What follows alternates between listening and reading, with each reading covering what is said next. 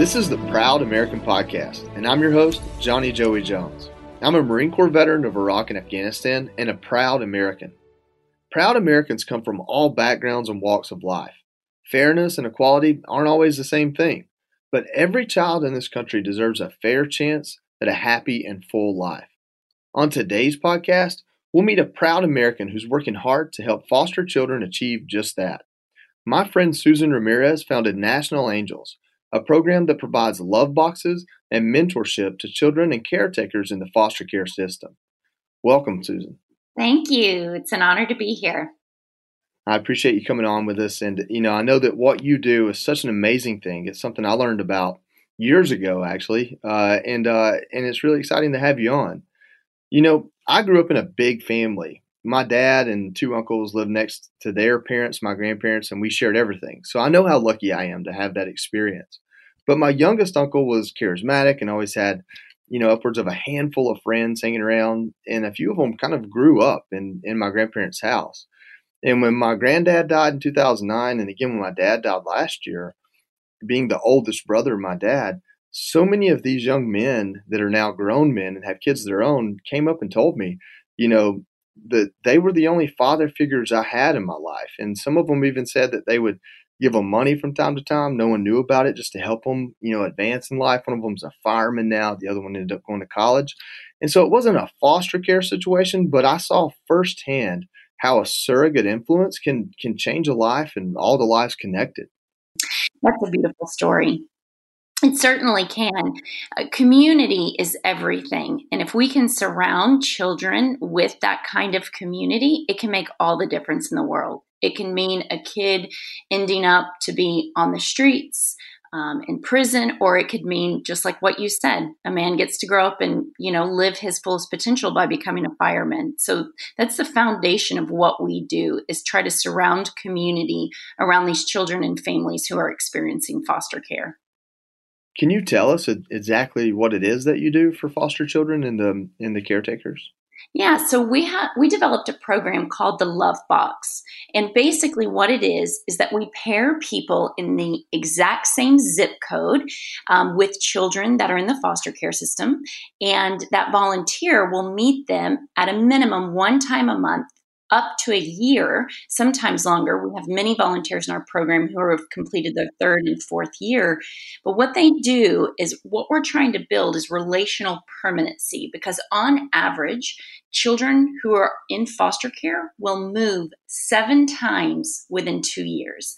And I always like to say that as the statistic to kind of give people what a life in foster care looks like. So that's 7 new mommies and daddies, 7 new sets of friends, if they even make them, 7 new schools. And what happens is that children, every time they move, they're 6 months behind from an educational standpoint.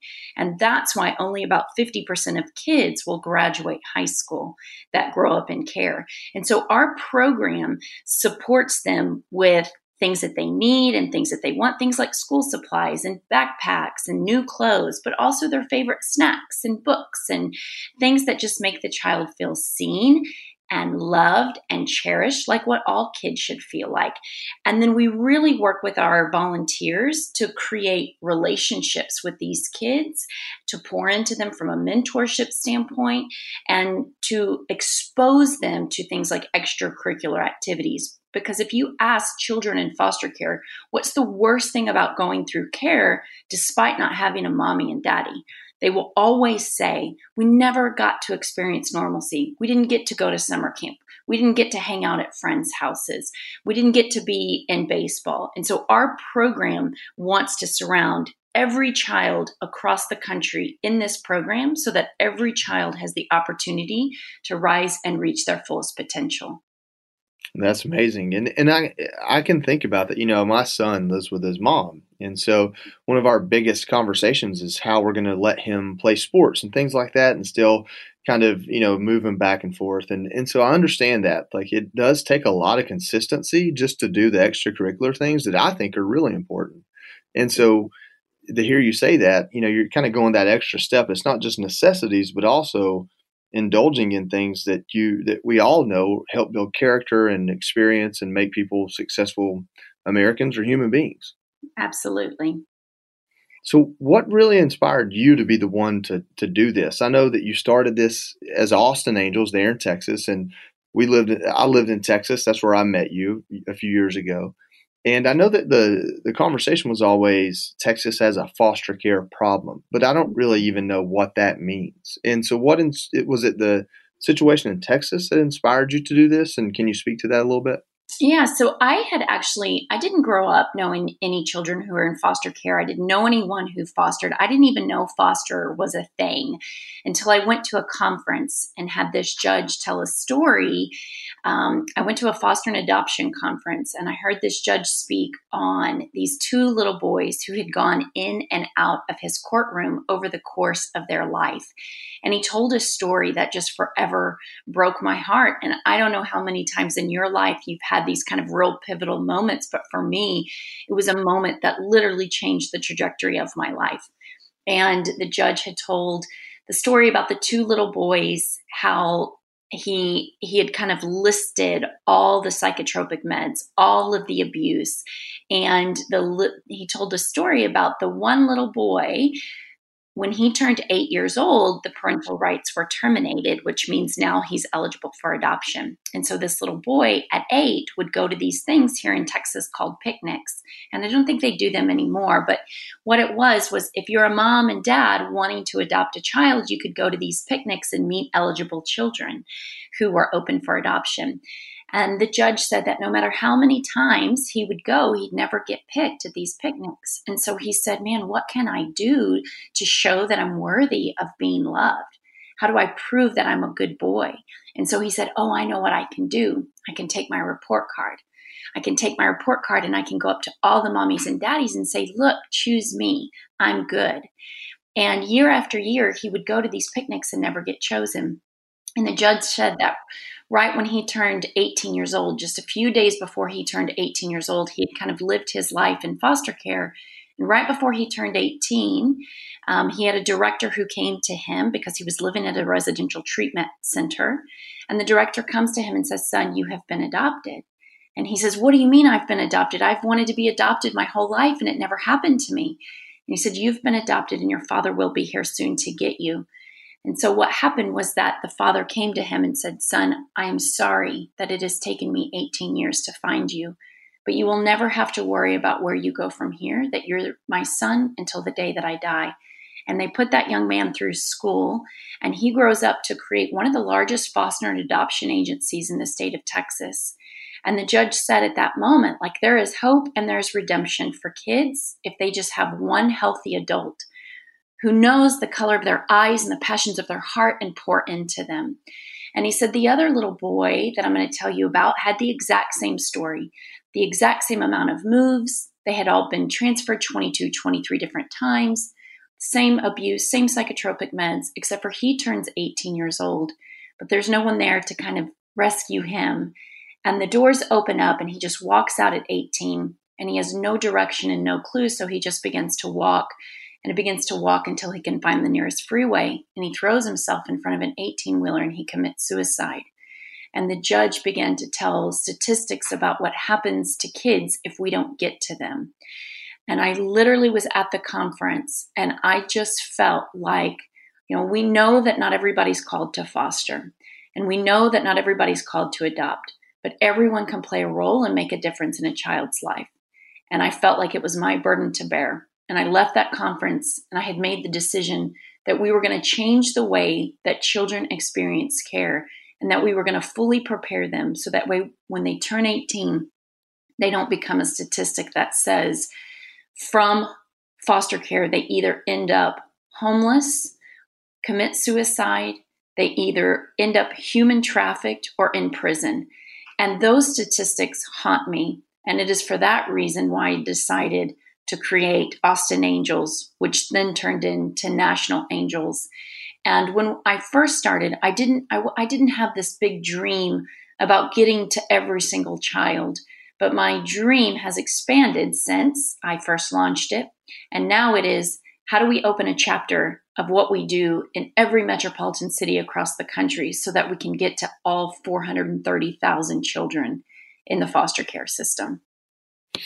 Wow, that's a powerful story. I think that will I mean, I think that would change anyone's life to hear that, if not inspire them to go create this amazing organization, at least inspire them to care about this issue. And I think one of the things you touched on that I've always wondered about was the connection between foster care and adoption. And on the other side of foster care, on the adoption side, I always hear how it's expensive or it's very difficult, and it's like there's all these factors involved. Are you guys doing anything to kind of help ensure these kids are adopted, or is that even something you can do? Yeah, so I think what's interesting is that once children's rights, so the number one goal of foster care is reunification. That's the number one goal. But in some cases, that doesn't happen. And so you've got children whose parental rights have been terminated who are open for adoption. I think the beautiful thing about our program is exposing people to the need. And we have had volunteers. What's amazing is that we've had volunteers sign up to actually move forward and adopt. And we've had Love Box leaders and volunteers decide, okay, I'd like to take this deeper and now become a licensed foster parent. And so it's not our main goal to get children adopted. Our main goal is to ensure that every single child has relational permanency. But I can tell you that over the course of the first 6 months of this year, we've helped to celebrate over 50 adoptions just here in Central Texas, not nationally, just Central, because that's where our headquarters is out of. So we love when we get to rally around foster families who move to adoption. But it's not our main goal, but it's always a cherry on top when that happens. Absolutely. And so it's National Angels, formerly Austin Angels, for those that might be somewhat familiar. I know I wore a shirt that I got from you a couple of weeks ago, and someone on Instagram said, "Hey, I saw this on another page that was promoting it." So I know you're getting visibility and traction. How can people help or get involved with what you do? Yeah, so anybody can go to nationalangels.org to find a chapter nearest them. And all the chapters, all the cities that we operate in are located there. And I would encourage you to get plugged in locally. There are so many children who need somebody to just walk alongside them, and so many families who need support. So I'd say you can get plugged in locally. You can also follow us on all of our social channels. And then you can sign up to be a monthly contributor to our organization. We have big, lofty goals, and the only way that we'll get there is by the support of the community. So that's always a huge need for any nonprofit. And so can you tell us the URL to your website or how to contact you? Yes, it's nationalangels.org. Awesome. Nationalangels.org. And listen, I can't thank you so much for coming on. I'm almost emotional myself just still thinking about that story, because it is such a stark contrast and such a simple but important commitment that person made in that child's life. And really the point there is that even at 18, that's not too late. And I think that's something people should understand as well. So Susan, thank you so much for everything you guys do at National Angels. I've seen you grow. I'm very proud of it. Proud to know you guys, and anything I can do to help, I want to. And thank you for coming on the podcast today. Thank you so much. These children are born into a disadvantage to no fault of their own, but they deserve all the same love and investment as any other child. I couldn't be more proud of Susan and the wonderful work she's doing for the next generation of proud Americans. Susan Ramirez is a true proud American. To hear more stories like this, visit foxnewspodcast.com and be sure to check back next week for a brand new Proud American story. I'm Johnny Joey Jones, and thanks for listening.